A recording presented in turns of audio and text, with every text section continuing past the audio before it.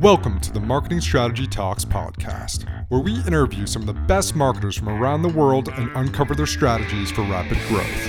I'm your host and founder of MarketingStrategy.com, Ian Luck.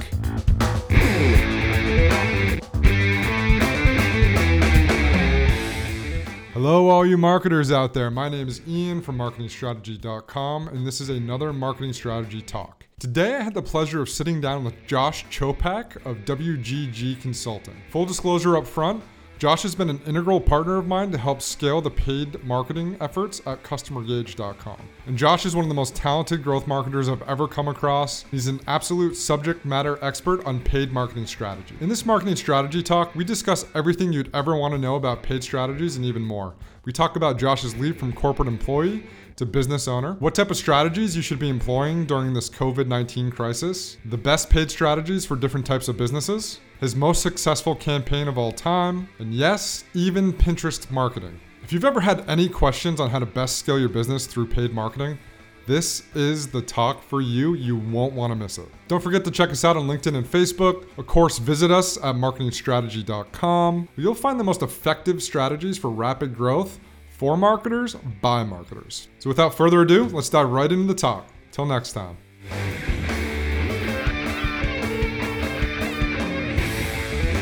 All right, Josh Chopak, thank you so much for joining me on another marketing strategy talk. Yeah, thanks for having me.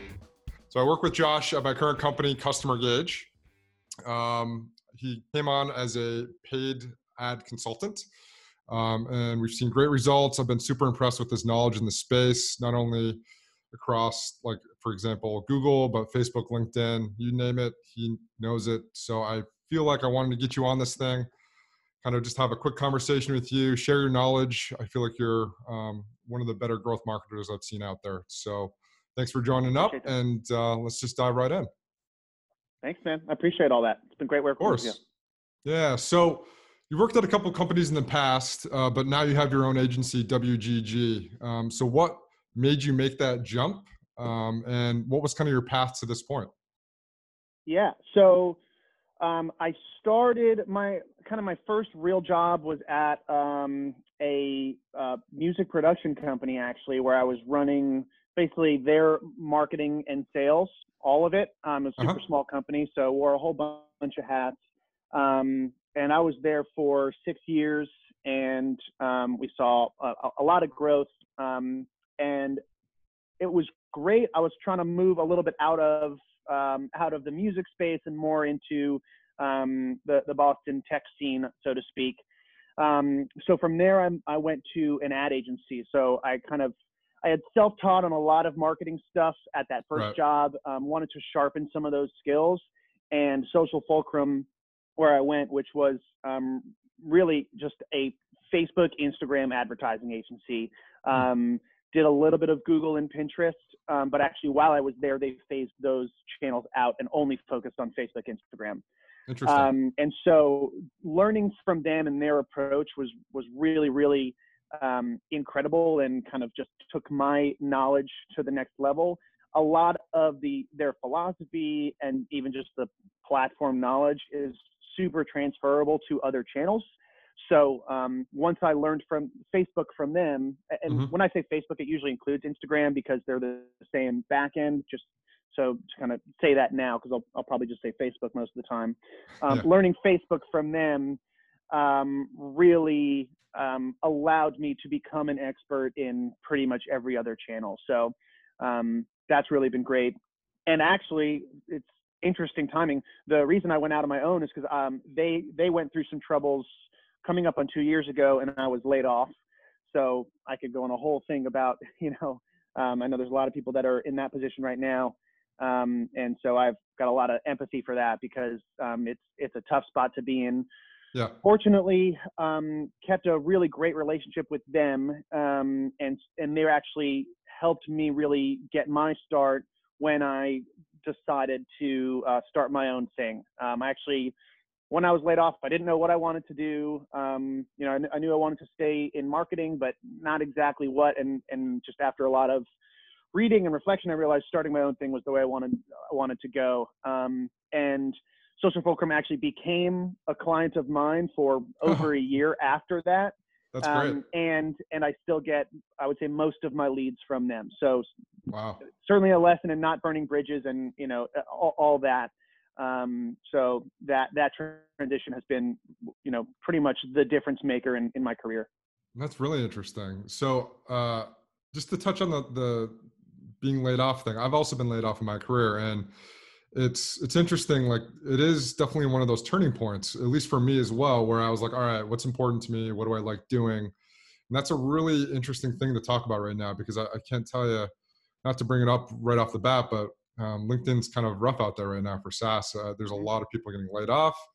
I Yep. think a lot of people are confused.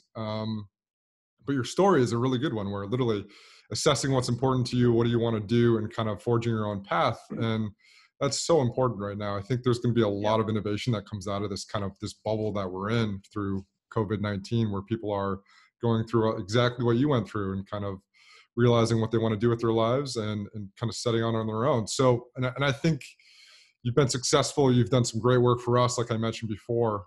So let's just walk through that. So, being a business owner, like, what do you like most about owning your agency? Um, I think it's a bit cliche, but the freedom is a big part of Yeah. it. And I don't just mean freedom of schedule, but actually most important to me is the freedom to do things my own way. I really like to invest in the relationships that I have with my Hmm. clients and with people in my network and all that, and to really develop a genuine, close, trusting relationship with a client, or really with anybody. You need to be yourself. You need to be candid. You need to be super honest. That doesn't mean rude. It just means, honest, Yeah. and frank. And I didn't necessarily feel that freedom when I was working at an agency. And I don't think that's any Got it. fault of Social Fulcrum. I think that's just the agency model, that Sure. um, there's kind of a way things are done. And Yeah. I sort of had to do things that way. Whereas now that I do things my way, like, it can change daily. The way that we do things changes all the time. And I Hmm. think that has been a difference maker in a lot of campaigns, that there is no one way that things are done, that things can be done case by case. I don't need any scalable models or solutions. And I really enjoy that, and think it has been the difference maker in both the success of my company and the success of the relationships that I've had with clients, and why a lot of my relationships have been successful. All right. I'm going to throw you one more compliment, and I swear I'm going to stop. I think your communication style is very good. So I've worked with a lot of different vendors in the past. I think you nailed it. You're always honest. You're always transparent. You'll tell me when it's a good idea. You'll tell me when it's a bad idea, based off of past experience, not necessarily just, because you disagree with it. It's more, you always approach it from like a data standpoint. You're transparent about pretty much everything. So I do have to commend you on that. That is something that is important when working with vendors. That's actually, I've lost vendors. I've stopped working with them because of that exact reason. Yeah. And I totally get why maybe at Social Fulcrum you couldn't do that, because you kind of have to answer to the dollar, right? And it's Yeah. always about that. Not to say that you don't do that in your current agency that you own, but you have that ability to kind of do it the right way. And I think people do value that. So that's really good to hear. Yeah, thank you. Well, I appreciate you recognizing that. And honestly, I would just say that it's also advice. Like, you don't have to do that thing that feels like you're selling to the client Yeah. all the time, because Yeah. that might get you a win in the short term, but it's going to be a loss in the long term. So Yep. if there's just kind of, one takeaway from this part of the conversation, it's that it's actually in your best interest to be really transparent. Yep. Um, my business comes from referrals, and investing in being honest right now is gonna be a better relationship and increase the likelihood of referrals. So Yeah. it does come down to the dollar, but I think it's a different interpretation of I guess that order of operations than a lot of people see it. So I think everyone can and should be that level of honest. I just think it can be sometimes scary in the moment when the best thing to do is not have ads on for a month, or something like that. Yep. It can be a tough recommendation, but it'll be good for you in the long run. Yeah. And I want to cover that. So like those scenarios, and we can do it later in the talk, but I'm based off of our previous conversations, you have some clients that are going through some shit right now, Oh to yeah, put it very frankly. yeah, Um, I think I would be really curious to kind of see it. It sounds like you kind of run the gamut of different industries. So, like, what are the yep. strategies for client X versus client Y? That's really interesting stuff I want to dive into. But before I do that, so give me one thing that you could probably live without by owning your own agency. Like, what's one thing that you wish you just didn't have to deal with? Well, with freedom comes uncertainty. It's the risk, the Hmm. uncertainty, the fact that um, I can't really control my pipeline. If clients fire me, like I'm the guy paying me. So Yeah. if I don't have any more clients, then that's tough. And business just naturally goes like this. Even people say it goes up like that. But I've had some downs for sure. And I'd be lying if I said this is a tough time for everyone. I've uh, End of February, business was looking like business was good end of February, and it was looking like it was about to be really great. Yep. Pipeline was looking good. I mean, when you look at the pipeline and you're like, yep, like Yeah. projections for Q2 are awesome. Right. And then of course this hits and nobody wants to sign a contract. So Yep. that can be really, really tough. Um, and I could do without that. I think the one thing that gets me through that is the fact that I got laid off, like kind of, I look at my uncertainty now and I'm like, I didn't have certainty when I had a full-time job either. So Yeah. really Yeah. what's the difference? But I could still do without it. Yeah, I think that's been felt by everybody. Yeah. Is not that that's reassuring, but I think it's across the board. Yeah. Yeah. It's been tough for almost every company I've spoken to, and it's Yeah. just it's the uncertainty. Exactly what you said is like, when is this going to stop? When are things going to go back to normal? What happens to Yeah. the budgets in 2020? Like, what is going on? There's a Yep. lot of uncertainty, and people, if they don't understand something, they start to fear it, right? So it is a very, very interesting time to live in. I was talking to my parents a lot lately, and they've never lived through anything like this, and so Yeah. it's literally brand new for everybody on this earth, Yeah. for the most part, outside of a couple very older ladies and gentlemen. But yeah, Yeah. it's interesting, man. I think let's dive into kind of how your clients are reacting. So, like, give me an example of a client that you've basically, like you said, you had a great plan in place. They were producing. What industries are being most affected right now, and which ones are pretty much staying the course? Yeah. So I think I can probably hit all three buckets: worse than normal, There you go. better than normal-ish, and just totally business as usual. Um, so I think hardest hit, this is not going to be a surprise to Yeah. anybody, but I've got two clients that are in the travel space. And Right. so they went from ads on going well to ads off in survival mode. Right. One of them might not even make it through, they might just need to shut down entirely, which is really difficult. Um, Mm. and another one is they're going to make it through. They're an older company with just more history and more of a cushion in the bank, but they've gone down to zero in revenue. So they've been hit pretty hard.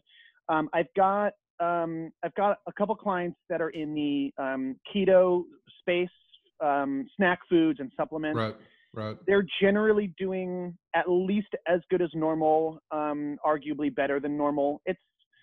The numbers are unclear. I mean, I don't have anybody that's doing like way better than Of normal. course. I have Yeah. heard some stories of other especially packaged food companies doing like way better than normal. Junk So food. we're Right. yeah, drunk and not to give away any secrets, but there is let's say a meat delivery company that is doing pretty well. Yeah, I Um, imagine. that Yeah. yeah. Um, so yeah, it's that kind of thing. I think those companies are having some of their best days ever. Yep. So yes, packaged food, and then not quite business as usual, but I would actually say customer gauge, and SaaS clients in general tend to be doing pretty solidly. We're seeing just in generally across SaaS clients, CPL staying roughly the same, a little bit higher, but you know, people are still looking for content, downloading content. I think it's a good time for that. I do think, you know, sales are less likely to close right now because nobody wants to spend lots of money. But at least from a first touch acquisition standpoint, things seem generally unaffected, which is really good. And part of that is because CPMs are generally down because there's more people on the platforms and fewer advertisers. So that means costs are generally down right now, but also conversion rates are down. So it's not, that doesn't equal a better time to advertise. It's just kind of, you know, the nature of what's happening. Interesting. Yeah. And I think, when do you think that's going to recover? Do you have any sense for that? It's a loaded question, but yeah, it's a loaded question. And of course, the disclaimer is, of course, not, you know, nobody who knows anything. Yeah. Nobody knows. But my best guess is that people will need to start buying stuff again. I think right now there's an initial period of panic and freeze where nobody wants to spend money, nobody wants to go out, and those kinds of things. And even if we kind of stay in quarantine mode, I do think, at least from an e-commerce standpoint, like people are going to start needing stuff again. And it's just, if this becomes the new normal where we're in quarantine indefinitely, that actually could theoretically be very good for e-commerce because people are still going to need things. And I think even from a SaaS standpoint, you know, we're going to see a big shift in who has cash and who doesn't have cash, you know, so it's a tough time. A lot of companies aren't going to make it through, but I think the ones that aren't hit too hard, they're also going to need to keep going, and they're going to need to invest in their own business. And, you know, certain solutions like retention analytics, for instance, you know, that's more important now than ever. So for the companies that do decide, okay, we're in a good enough spot, we're going to make it through this thing, that's the time to double down. And so I think after this initial period wears off, which I don't think will be more than a month or so, then there's going to be, I think, a return to at least, you know, some of these sales and purchases happening, whether it's B2B or B2C. But of course, who knows? I think this keeps me up at night, to be honest. So me too.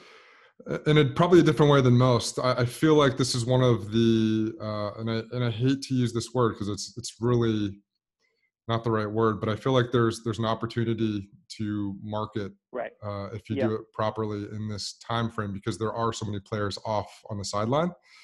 For example, the retention analytics company, hypothetically, right? I think that you could, if you had the ability to pull in budget from 2021 and use it in the next 3 months, I mean, historically, the brands that invest in their own brand and advertise during tough times come out stronger on the back end of it. And I think that's proven time and time and again. And I think the initial reaction for a lot of companies across the board is to cut marketing budgets right away, which I'm sure you've seen, I've seen at other companies as well. And I just think that if you have the right message during something like this, you should actually double down and go the opposite way. If you do it tastefully, if you do it with empathy, I think there is an opportunity to do it in a time like this, which again is not easy, but the companies that are big brands now that are household names did exactly this 100 years ago. And not even, I mean, even for some more recent examples, not sure if you ever read Thank You for Being Late, Thomas Friedman, New York Times writer. He wrote this book is probably 5-6 years old, and he had a whole central piece of his argument that 2007 was like the year that changed everything. And he goes through all these examples of things that happened in 2007. And among them are, that's when the iPhone came out, that's when Facebook started, that's when Airbnb started. And then you've got the financial crisis hits a year later. And look at where all of those three companies now, if you include Apple as the iPhone, because that really has been their major success story. That's their coming out story. Exactly. That's their coming out story. And so they Now, Apple was in a great position before the iPhone, Of so course. they were always going to weather a storm. But I think you look at those as to support what you just said, that they doubled down in a time of crisis and came out extremely strong, Yeah. and now are definitely household names if they weren't already. And Mm. all of that happened, like their early days, their make or break days were in the midst of a financial crisis. And, they just navigated it in the right way, that now they are indisputably, behemoths. Airbnb on a little bit shakier territory right now, but Sure. Apple and Facebook certainly. So let's explore that, man. So I think people don't know what to do right now. So let's clarify it, right? Let's give them Yeah. the answers. So Yeah. give me what you would do if you're an e-commerce company right now. Let's call it, you have a good amount of sales coming in. You're not necessarily hurting for revenue, maybe a little bit of a dip, but you want to grow and you want to grow quickly. What would you do? Like, what channels would you go after? What would be the strategy there? Yeah, I do think it's an important time in terms of ad spend. It's an important time to at least be breaking even on your ad spend, if not Right. sticking to ROAS goals. I think that's perfectly logical to be conservative right now. That doesn't mean turn off, but if you've got a successful campaign, keep it on. If it's driving purchases. Also, a lot of my ecom clients, both now and historically, have had a big retail presence as well, which right now, if you've had retail go from 100 to 0, then you need that e-commerce to perform more than ever. If you're in that position, if you've lost retail income that you depend on, then breaking even on e-com actually makes a lot of sense. If you are strictly e-com, then just focusing on profitability rather than breaking even, actually, I think that could make more sense for those types of companies. So I would do that. I also think it's a great time just to return to fundamentals that in normal times might just be too hectic, too low on the priority list. So even outside of paid ads, what's your email strategy? How's that looking? Are you maximizing your retention opportunities? How's your site? Do you have as good of a site as possible, as good of a brand as possible? Those are things that take time, take energy, and often are seen as taking away from other key priorities. Right now, if those key priorities are not happening, this is your opportunity to revamp some of your fundamentals. I think things like having an amazing site, an amazing brand are often so mushy-gushy that people are hesitant to invest in those, but those are often what make or break e-com success, especially in paid ads. It's really interesting you say that because, again, my day job is VP of marketing at a Customer Gauge, a B2B SaaS company, right? So I found myself doing the same thing, looking inward, basically saying, all right, like, what can we do with what we have now? Can we create more content? Can we optimize the website? I'm kicking myself for not having enough foresight to basically say, all right, 6 months ago, we should have been spending more time on this so we can actually reap the rewards now when everybody's online. There's a little bit of a lag on that, right? So maybe not necessarily the website, but like organic type of content.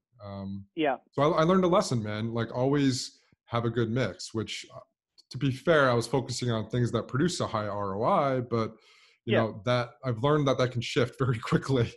That was a hard lesson to learn, but I mean, we're still in good shape, but at the same time, I am kicking myself for not taking it more seriously 6 months ago.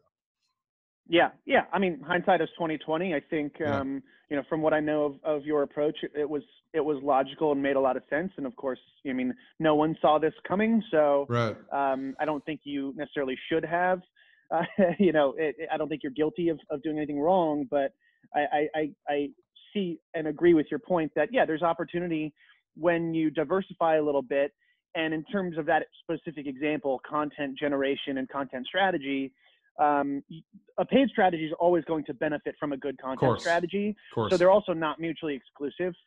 By at least having a baseline investment in multiple channels and strategies, it's, rising tide raises all ships. I think that cliche maxim applies here because certainly in that example, content is generally going to benefit SEO and paid. Of course. Yeah. And I completely agree. And What would you do for a B2B company? For example, like a B2B SaaS company. It doesn't have to be customer engaged, but I think what I was trying to say is like you need a nice balanced mix. So I wouldn't necessarily go all in on one side on like organic versus paid. It's more like you Mm. need to kind of maintain that mix very effectively throughout your strategy throughout the year. So you can plan for things like this when they kind of shift. You have things in place that you can kind of rely on. Not to say that we didn't, but it's more just maintaining the balance, I think, is more important moving forward. So, what would you recommend for like a B2B SaaS company? Is this right now or generally? Yeah, right now. So I think it is a great time to invest in content. Kind of like I was just saying, content will help your paid strategy. Especially with B2B, where Hmm. we're usually running lead gen campaigns that are centered around content offerings. Right. Give us your email, download this valuable piece of content, and then we've got you in our system. We can continue to communicate and nurture to a sale. So invest in that stuff because that same content is great for SEO. And even if you shut ad spend off just by Mm. having that content out there in the ether is going to be good for your company. And it's also really important to test different offers in your paid strategy. So by investing in that content creation, you can double dip and put that at the center of your paid strategy. And whatever it is, whatever the product is, 5 ways to increase retention. I think listicles tend to work really well. They can't be too Hmm. cheesy. They need to be genuinely valuable, but those like little bullet point nugget type of knowledge offerings, I think are really, really effective. So just think, what are those? Who is our customer? What does that person want to know?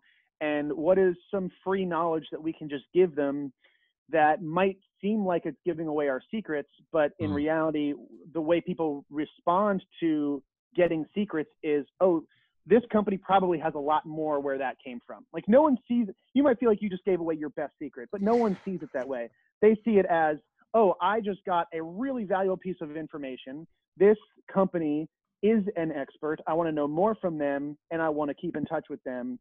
Right. And if you give them a few more of those, then they're like, okay, this is legit. This is where I want to invest my money. Yeah. And the listicle thing, like, Yeah. it drives me nuts. But why do you think that still works? Like, I thought that would It, maybe, yeah. Well, 2 things. One, it's digestible. yeah, So that it's just, if you're scrolling through, if you say a bunch of ways, people want tangible, people want to have their expectations managed, there you go. and they want to see a headline and know exactly what they're getting into. Okay, when I read this, I'm going to be 3 things smarter than I am right now. Boom. Yep. What you don't want to do like that phase we went through 10 years ago or whenever it was, when it was just all these clickbaity BuzzFeed type headlines. I'm Yeah. not at all suggesting that, because that you don't want to get into clickbait. Like that is low value. It has to be things that are genuinely valuable information. If you just say 11 pictures of cute dogs, like, or I thought I was signing up for a bad retention software. What happened next amazed me. Like that's awful. Don't do anything like that. Again, it has to be genuinely valuable. You need to. It's a trade. You are trading content for someone's information. Yep. That the person giving their information needs to feel like it was a fair trade. So you need to give up genuine value to them, and they need to feel like that was a fair exchange. If you do that, then they're going to view you in a positive light and come back for more, and you're going to increase the likelihood of closing the sale at the end. I mean, it's really interesting. Like you said, 10 years ago, it was kind of like the wild, wild west of paid strategy, Yeah. where I literally worked for a company that did exactly that. It was like, give me the most clickbaity title or headline Yeah. you can find. Give me the most clickbaity image you can find, not related to Yeah. the headline. And then they would drop them on a landing page and try to get them to sign up for a trial. And I just, after a while, I just couldn't do it. That was actually the job I Yeah. got laid off at, by the way, because they Oh, yeah. fell on hard times. Right. Yeah. It Shocking. makes sense. But And there was a time where that was fashionable, where yeah, companies were finding success doing that, and users were not exhausted from it yet. Right. So it was effective for a time. I would have done the exact same thing, but times have changed now. I think people are much more covetous of their information and their time, and don't fall for those things very easily because it was everywhere for so long. So now the stakes are higher, the bar is higher, and you gotta just, there has to be actual value, and it can never appear like you're trying to trick anybody into clicking on a link. They need to know what they're getting into, and you need to deliver on that promise. And I feel like there's something along the lines of, if I remember this correctly, it skewed towards a older generation, that type of like clickbaity article image thing. If I remember our analytics properly, it was like 40 or 50-year-old like white males was like our best audience, because it's like my dad, right? Like they didn't grow up with the internet. They don't know that much about ads and things like that. It was kind of, it worked. I think generations coming up are smarter now. They kind of know. Yeah, that's definitely true. And those, I think also just there's a fashion element to it. I think that style has just gone out of fashion. I do think in its heyday, I mean, that's really how BuzzFeed started, was that kind of content. And you know, I would argue that they're doing very well. There are lots of counter arguments. Certainly financially, they've gone through some tough times, but they are everywhere, whether we like it or not. And that's where they started. And in their heyday and in that early time, I mean, they were finding success with that strategy with a really young audience. That audience is now, you know, our age, but at the time, I do think that was working. You know, just college students and, you know, millennials and 20-somethings just scrolling through, seeing that clickbaity stuff. And if that's what people are going to click on, stuff when they're scrolling through the internet, and if everything is like that, then it's going to get clicked on. So I don't know. That's just how it was, I think. I think also that was when the shift happened to basically like editors were getting paid by how many clicks they were driving, right? It's crazy, but anyways, that was a crazy time for sure. So let's go back to fundamentals, right? So let's forget the clickbait. Let's talk about fundamentals. So like audience creative offer. What do you have any kind of tips or elements? What's like an element of a high performing campaign based off of those three pieces, the audience creative and offer? Can you give me general guidance on that, or is it pretty much so specific to the client and the industry? Yeah, I can. I'm going to break the rule for a second and actually answer with not one of those three, but then I will answer the question, I promise. I would say like two fundamentals that are really important that I just don't want to get lost in this conversation are your on-site experience and retention, just making sure that you are maximizing lifetime value. So we can dig into what those are, but I just like, when I think of fundamentals, those are very much part of the picture and have a big impact on paid, even if that relationship isn't always super direct or obvious. It's extremely, extremely important. So I will say the most important of those three, audience, creative, and offer, definitely creative. And creative is like 1, 2, 3, and then it's the other two. Now I'm talking specifically about these channels. There are certainly a lot of situations where audience is most important or creative is most important. But I think if we're looking at paid ads, your creative strategy is make or break. And a lot of it gets back to value and trust. So people need to see your ad and think, you know, there's so much BS out there. There's a lot of scammy companies and, you know, people just trying to make a buck. People can generally see through that. And, you know, people buy with their emotions. And your creative strategy, your ad creative, your on-site creative, like everything that is visual needs to resonate in a way that is often intangible. And it's one of the reasons that I think what is working right now and really across clients is employee-generated videos, employee-generated content, or EGC as I call it. It's these handheld selfie videos someone saying, "Hey, this is Josh from WGG Consulting. We do digital marketing, and we've been doing it for a long time, and it's going really well." That's not really that great, but it's that kind of concept. Yeah, right. Makes sense. Or I started this company because, that kind of thing works really well. And I think the reason it works really well is because it's genuine, it's authentic, it has that human connection. You're able to it's just a video, but you're basically looking that person in the eye and seeing that this is a real person who started a company because they wanted to provide value to other people for a real genuine reason. And that human connection, I think, is what people are looking for, because they want to be able to trust wherever they're putting their money. They want to trust the company. And I think that type of creative achieves that. Even if you're not doing that, that's what good branding is. And that element, like, I'm not a branding expert. I know bad branding when I see it. I know good branding when I see it. I'm not a designer, so I can't necessarily take it from bad to good.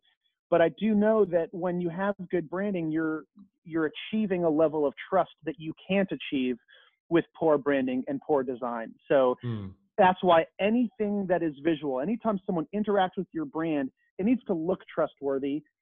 And then the following fundamental to that is you need to be trustworthy. You need to deliver on your promises. You need to provide real value.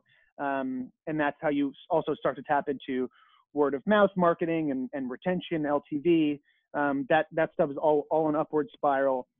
It helps your SEO. It helps your paid. It helps your bottom line. It's all that. Audience is important, but it's the reason I just don't rate it that high is because I think it's often simple. Creative requires a lot of time and energy and resources. Right. Audience usually doesn't. It's important, but you could go into a room, do a quick brainstorm session, and you're well on your way. On Facebook, you've got lookalike audiences. On Google, you're going after keywords, or if it's Google Shopping, you're going after your people looking for things related to your product catalog. And so it's not that the audience there isn't important. It's just that a lot of that you can usually get away with the most obvious audience strategy and have that be fairly successful for you. And after you go after the most obvious, you often reach diminishing returns. Most of these platforms, especially Google and Facebook, have invested so much in their AI that going broad and letting the algorithms do the work for you is often the best strategy. So trying to micromanage the audience strategy may have worked 4 or 5 years ago, and that really was the best thing, even 2-3 years ago. But now it's not the move, and you can kind of just go with the most obvious audience strategy. And then yeah, go ahead. I was just gonna say, so it's almost like the audience is the science and the creative is like the art. I definitely think that, especially when you're starting out. Creative is an art at first, and then you should be learning and testing and iterating. But you need to. I'm a big believer in going with gut feelings and best guesses. So you got to start somewhere, and you want to put your best foot forward to start out with, and then test a bunch of different creative concepts and go with, iterate on what seems like the winner. Yeah, makes sense. Very cool. And what about the offer? So the offer, a lot of it, comes down to value. I think, depending on the sector that we're talking about, let's take e-com, for example. Sure. People love discounts. Discounts are not necessary. I'm actually pretty neutral on discounts. I've seen them increase conversions, and I've also seen them not move the needle at all. And in some cases, discounts can hurt conversions, right? The situation where a discount would hurt a conversion rate is, again, it comes down to trust. If I have an ad that feels like it's yelling at me to act now and get a discount, I feel like I'm being hustled. I feel like, what am I missing? What's the loophole? This company doesn't seem trustworthy if they need my money that bad. Right. And if they're not focusing on the value that I get out of that purchase.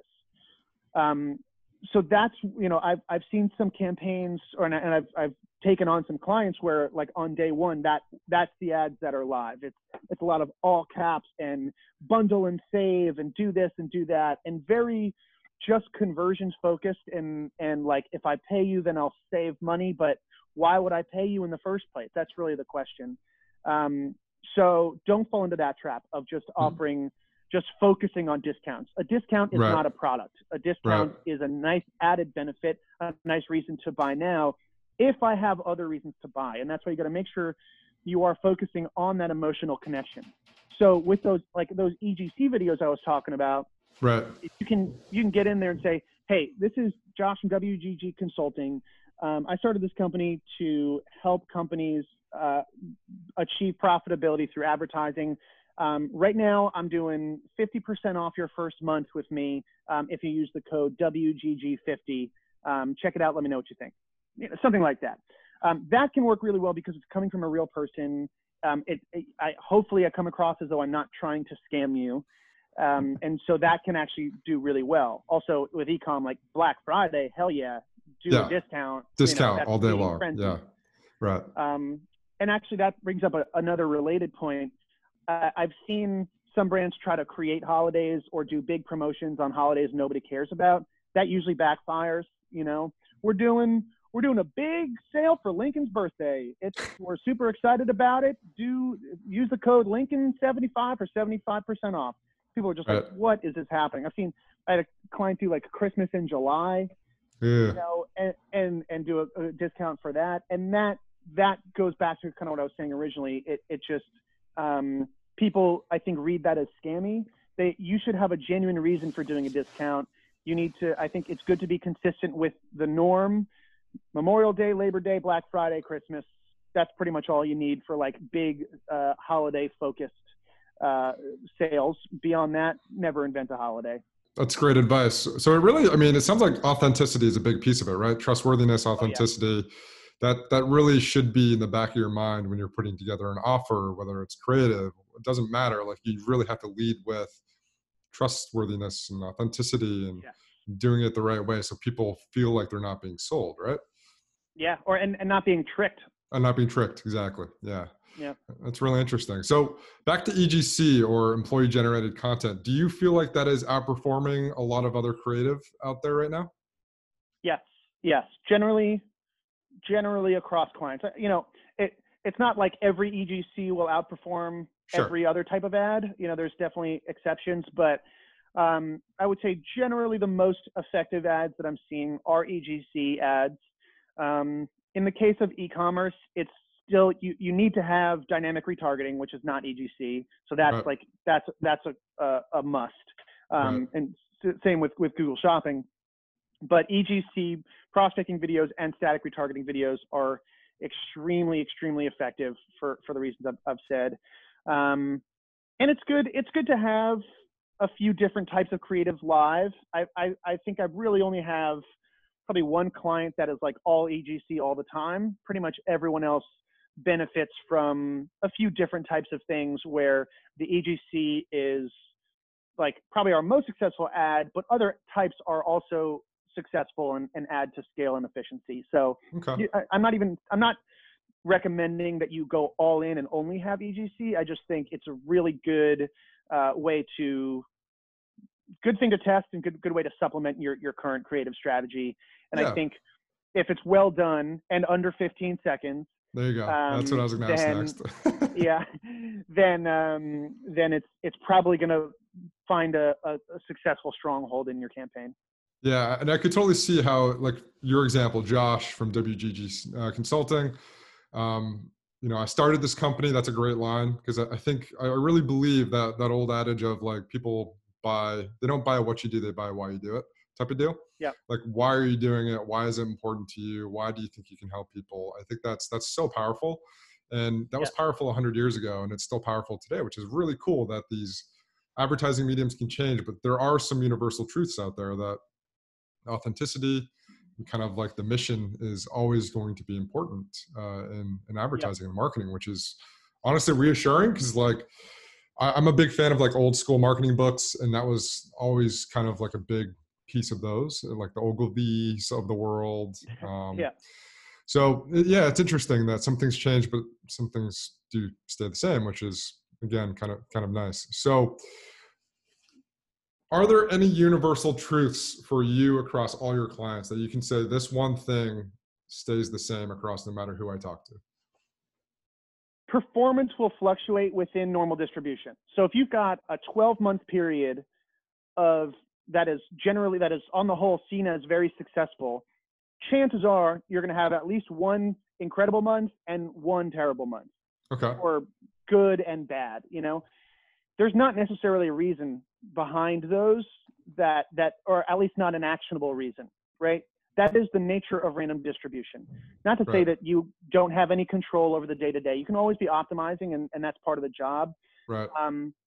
But performance fluctuates. And on a similar note, most platforms take time to ramp up. I would say pretty much every successful relationship I've been a part of started out pretty bad from a performance standpoint.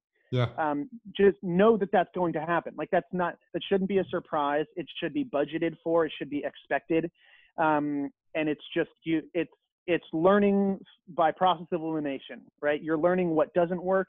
The algorithm is learning what doesn't work on most platforms. You're collecting data and you're learning. So be prepared for that, because that has been a very universal truth. If I got fired every time a client panicked early in a relationship, I wouldn't have a business, because it's like clockwork. And early on, it stressed me out. The client's stressed, so I'm stressed. But I've realized through doing it dozens of times that it really is, it's just how it goes. And so since I've been there many times, I'm able to say, we're good. I know the numbers look terrible. I know you've got to report to people at your company and they're on your back about why these numbers are so bad. Hashtag trust the process. Stay the course. This is how it goes. And I have a 3-month minimum when I work with clients. And this is really the main reason why, is because those first 2 months can look really bad, but they're not useless. Bad is not useless. Bad performance is good as long as you're learning from it. And we are definitely early in those relationships, we are learning from that bad performance. And I'm not going to lie, we don't always recover. I definitely have had clients where we just never hit our targets. That happens. Yeah. But even the ones that do hit targets tend to not in that first phase. And you were really good about this with us, where you were like, all right, first 2 to 3 months will be rough. You were very upfront about it. You tried to prepare me for it. And I don't want to call it panic, but yeah, there was a point where I was like, oh, okay, this is interesting. So, because I mean, money's money, right? Money's out, and you should be seeing something come in. Even though like I said, you prepared us for it. CFOs do not tend to like to see that type of activity, right? Yep, totally. So I think the 3-month minimum is a very important piece to point out for other agencies, that especially when you're onboarding a new client, you need to give it 3 months to, like you said, stay the course and trust the process and learn. Because like you said, bad is not always all bad. You're learning, you're trying to optimize, you're trying to get to that next step of, all right, we're flipping the switch. Because it did happen for us, very much so. We flipped the switch. It went from bad to great, and then to amazing. So it's not all bad. You're learning, you're optimizing, and it will eventually turn the tide.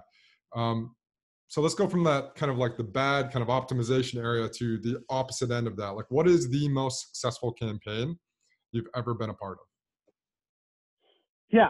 So I would say there's a whole bunch that are tied for first. I'll talk about a specific story, which is just a fun one to talk about. And as a current client of mine that is doing very well even amid the pandemic. Spoiler alert. I won't name the company just for NDA reasons. Please don't. They brought me on June 1st of last year. Okay. And that's also a good segue, because it's a textbook example of what we were just talking about. They brought me on June 1st of last year, 3 months minimum. By early July, they wanted to fire me. The performance was terrible. The trend lines were going in the wrong direction. They were panicking. Even I was panicking a little bit. We all wanted it to work. It wasn't working. and we were on the verge of negotiating cancellation terms. And I said, listen, just trust me. This is the process. What do we need to do? And when I started, I think the ROAS was about 0.6, 0.7. Their target was a 2.0. So they said, we have to hit a ROAS of 2.0 by the last week of August. And we were at that point, like I said, trendline went down, and we were probably at like a 0.3, a 0.4 at this point, and where the conversation was. And so I said, okay. And so just, we had our test plan. I said, we're gonna do these. We're gonna test the landing pages. We're gonna do our creative strategy. This is when they were doing no EGC, and I said, we're gonna do EGC. I want to test this right now. And we started testing it, and it was mostly the creative stuff and a little bit of landing page optimization. And right on time, the last week of August, we hit a ROAS of 2.0. So and for ROAS, for people that don't know, it's return on ad spend? Yeah, return on ad spend. Yeah. And that was their target based on their margins. And so on the last week of August, we hit it. And fast forward to now, it's April, mid-April, and there has only been 1 week since where we have not hit that target. And it was the first big week of the outbreak when the NDA was canceled, and I think everybody was just extra freaked out and nobody was buying anything. But until a month ago, we hit it every consecutive week. And it was mostly through, first of all, I'm grateful that they put their trust in me in that time where they were definitely panicked. Yeah. And on the verge of trying to get out of the contract. But they instead decided, okay, we're going to let him do his thing and trust his advice. And I really appreciated that. And they also, we did the EGC that we did. They didn't just send one video and then say, okay, here's your dumb video, like go launch it. Right. We did a lot of rounds of feedback where I said, okay, actually, can you try it, like this instead and take out this word and things like that. They were very willing to iterate and spend the time to create the right creative and iterate on things. And that made a huge, huge difference. Not just their trust, but also that they devoted time into trying to make it work. And develop landing pages and things like that. So that's been a really gratifying relationship. Once you go from that low of a low to this high of a high, like it's an incredible, it's now a phenomenal relationship. I'm very grateful for their trust in that relationship. And I love using that example because of how low it got. That we had to go through that panic mode, and it just by trusting the process and doing a whole bunch of testing, we got to where we wanted to be, and it's now an extremely successful campaign. That's such a good story. Especially when you're on verge of cancellation. That's crazy. Totally. My God. So it felt like a diving catch, honestly. Yeah. Give me the profile of that company. Were they B2B or were they like e-commerce? What were they? That's a consumer company, yeah. E-commerce. Okay. E-commerce actually with retail. It's really B2C. Yeah, they have a big retail presence. I only do e-commerce for them. Cool. But they have a huge retail presence. Interesting, man. So let's dive into real quickly channels. So give me your B2B top 3 paid channels that B2B companies should focus on as far as ROI is concerned. Yeah, that's definitely easy. It's what probably most people assume I'm going to say, which is Google, Facebook, LinkedIn. I would say actually usually in that order, which I think sometimes surprises people depending on what they expect. Right now we're finding a lot of success on Facebook, which is awesome. I would say I'm usually able to find success on Facebook, though it can be hit or miss. Sure. It's generally a longer ramp up period because you're going out and finding people, whereas Google, you can just look at obvious keywords, and there's also long tail keywords which can be really important. But in a situation that a lot of enterprise SaaS is in, or even, mid-size plus, there's so much competition for some of these keywords that testing anything is very slow and expensive, and especially if it's low volume. Yep. So Google is often high conversion rates and low volume, whereas Facebook can often be the opposite: low conversion rates, high volume. Right. If you can get it, the volume you can generally control. That conversion rate can be really tough, and that's what takes a lot of testing. The reason I've left LinkedIn out so far, other than including it in that top 3, is just because it is also very expensive. To me, in those early days, it's kind of the worst of both worlds, where it's expensive and low volume, right. and low conversion rates. So it's like, on day one, I like to avoid LinkedIn.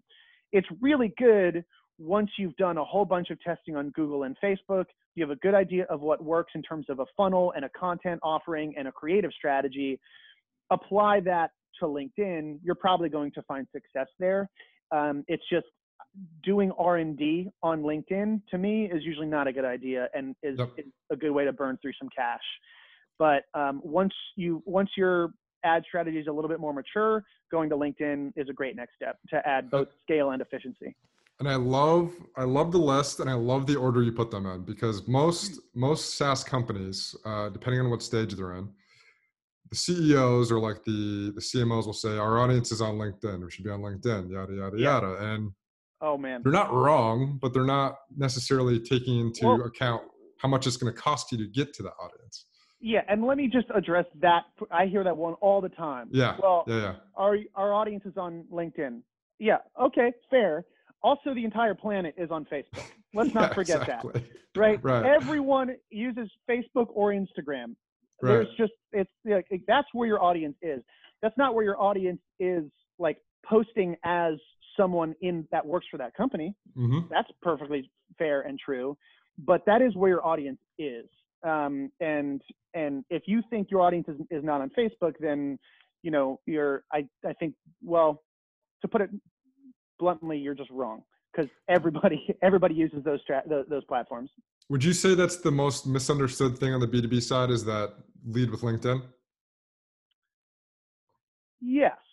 There's I think a bunch of misunderstood things, but that's certainly one of them. I think LinkedIn is overestimated. And, I'm sure people are going to watch this and comment and say, we did LinkedIn as our first thing, and it was the most successful decision we ever made. And I'm sure there's a lot of success stories out there. I'm not bashing LinkedIn. I'm just saying, I think for most companies in most situations, I would not recommend it as a starting point. Right. And I think that makes total sense. Like you said, optimize and test on Google and Facebook at a cheaper cost. Get your creative and your audiences correct, and then kind of push it over to LinkedIn to reap the rewards of the optimization. I think that's a really good point. So let's go on the other side, right? So pure play e-commerce. What are your top 3 channels? Facebook, Google, Pinterest. Really? Pinterest is, well, I'll start with Pinterest first. Okay. Because it's probably the most surprising. It's very hit or miss. It really depends on your demographic. Pinterest skews middle-aged women, tend to be a little bit less on the coasts, and it's it's generally more aging, a longer sales cycle, even for e-com. So it's not for everyone. I've run lots of failed Pinterest campaigns and lots of extremely successful Pinterest campaigns. So it is fairly polar. But it's often a very good place to start. Interesting. Let's back up for a second, though. Facebook and Google really, though they should be the top 4, because they're the 2 biggest for a reason. But between Google Shopping alone is so good. As long as you have a good product catalog that you're optimizing and devoting care to, then Google Shopping, you could not run any text ads and probably find success on Google Shopping alone. But adding text ads just to take up more real estate, and sometimes a lot of people just like those text ads. They tend to do really well. Right. That's really, really good. And Facebook, the instant gratification of Facebook is one of the many reasons I love it as a channel. Yeah. You can really control the volume very easily. And I love it because it's such a visual platform. So it's a place to tell your story. And that doesn't mean brand awareness campaigns. You should be telling your story in conversions campaigns, where the expectation is that people will purchase and have a profitable return on ad spend. But that still, it allows you for more of that, whether it's EGC or a high-end brand video, whatever is working. There's a lot more of the emotional resonance feature, an element that than you get on Google. So that's why I really enjoy working on Facebook, because of that creative element. It's not just words. It's visuals and stories. And when you say Facebook, does that include Instagram and Facebook, or just Facebook? Definitely includes Instagram. Okay. I always will include. You can select placements within the Facebook Sure. backend. I always include Instagram when I'm doing those, with very, very, very few exceptions, none of which I can even think of right now. And a good example, Instagram stories as an ad placement is really taking off right now. One of my clients happens to be one of the travel clients that actually has ads off right now. But before this hit, they were seeing 2/3 of their conversions from Instagram stories, and Wow. that was on auto placements. Now Wow. that's a brand that skews feminine. They're very visual, very direct to consumer brand looking. And so it is their customer is the type of demographic that I think people expect to be on Instagram stories. Correct. But I've never Yeah. seen numbers like that. That is an outlier. And that's at decent scale. That the Instagram story ROAS was probably like a 3 or a 4. And that's difficult to achieve. And it supports a lot of what I'm saying. And that strategy was pretty much entirely EGC and UGC. Really? And Wow. so that combination of UGC, EGC on Instagram stories, which even within the Facebook universe, Instagram stories is notably visual. It's more visual than even, other placements. Sure. And more about storytelling. That really is some proof of concept that I think a lot of people are looking for, that, Wow. if you have a message that resonates, especially from people that have given you money before, it can work really, really well. Really interesting stuff. So I was surprised by the Pinterest piece. So thanks for clarifying that. That was really cool to hear. And we've worked together on the B2B side, so I wasn't necessarily surprised by your list, but I think some people may be. So that's really cool as well to hear. Any difference on, like, for example, just the mix of e-commerce and brick and mortar? So like a business that has both, any difference on the list, or you think it's pretty much locked in? I think Facebook has invested a lot in their offline conversions tool. So it could be an argument to prioritizing Facebook. Google has one as well, but Facebook's is better. And just to kind of define what that is, it basically means that you use some kind of data around who goes into your store, feed it back to Facebook, and they tell you who saw an ad to help you with attribution. There's at least 2 ways to do it. There might be some features that are newer that I haven't used, but there's at least 2 features.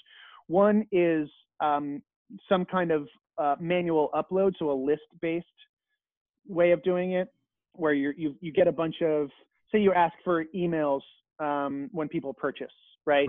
They've got the little Square app, you put in your email, right? So you're collecting those. You can give those emails with their information back to Facebook as a long list, and Facebook will tell you who saw an ad. You can also do it based on GPS. So there's a lot of, when I was at Social Fulcrum works with BJ's Wholesale Club. And this is not confidential. They've done lots of case studies on it. Social Fulcrum and BJ's actually worked together as really the pioneers of this particular feature within Facebook, which is now like out of beta testing and offered on a large scale, where BJ's has the advantage of having huge stores that are generally isolated.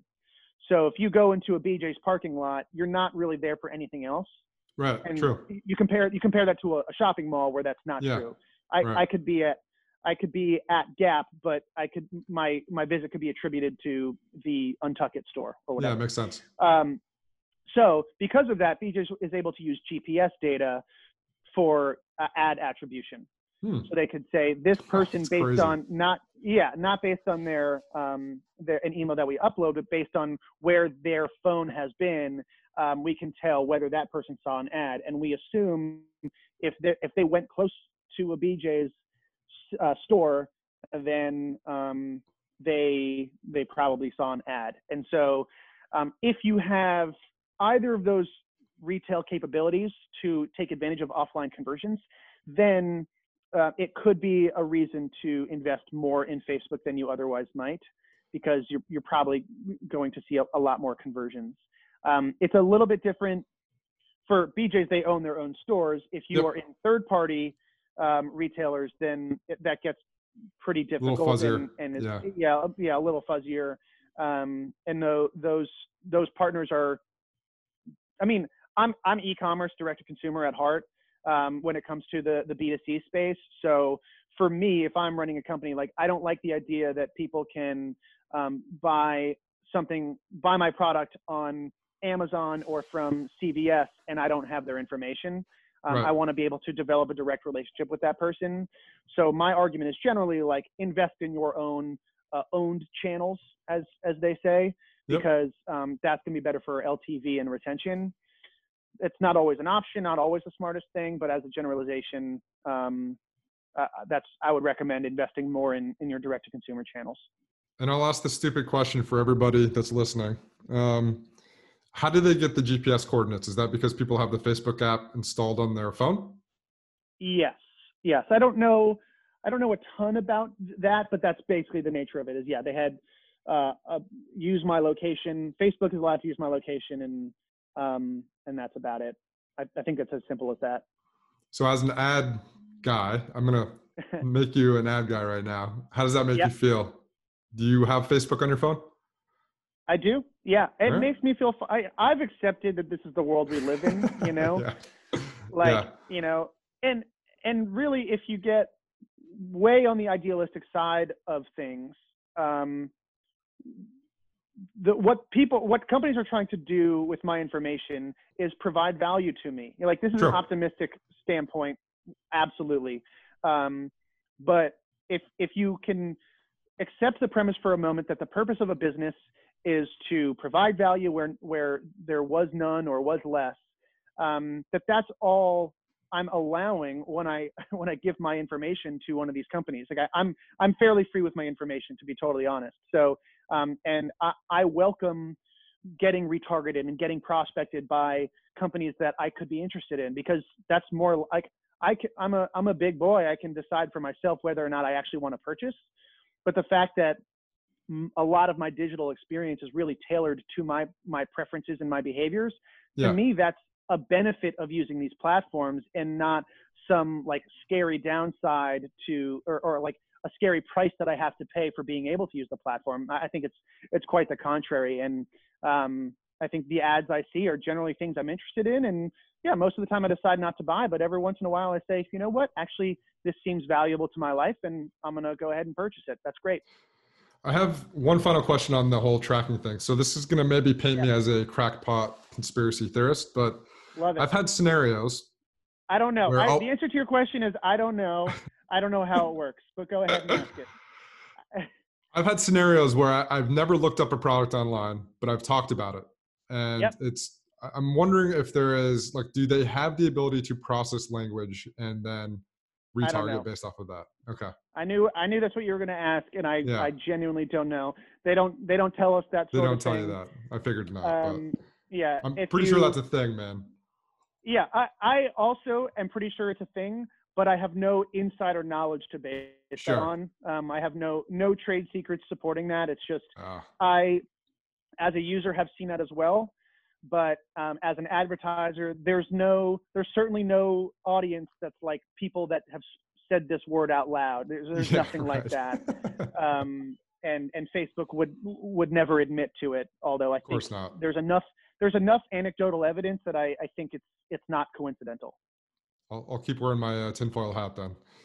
All right. So lightning round. Let's finish up here. All So right. what are your favorite marketing books or podcasts people should listen to or read? Favorite marketing book of all time is right in front of me. Not a marketing book specifically, but it's still my answer. Tipping Point, Malcolm Yes. Gladwell. Good one. To me, just like really how I approach a high level marketing campaign, how I'm finding people, how I'm tailoring the message. He gets right to the heart of that.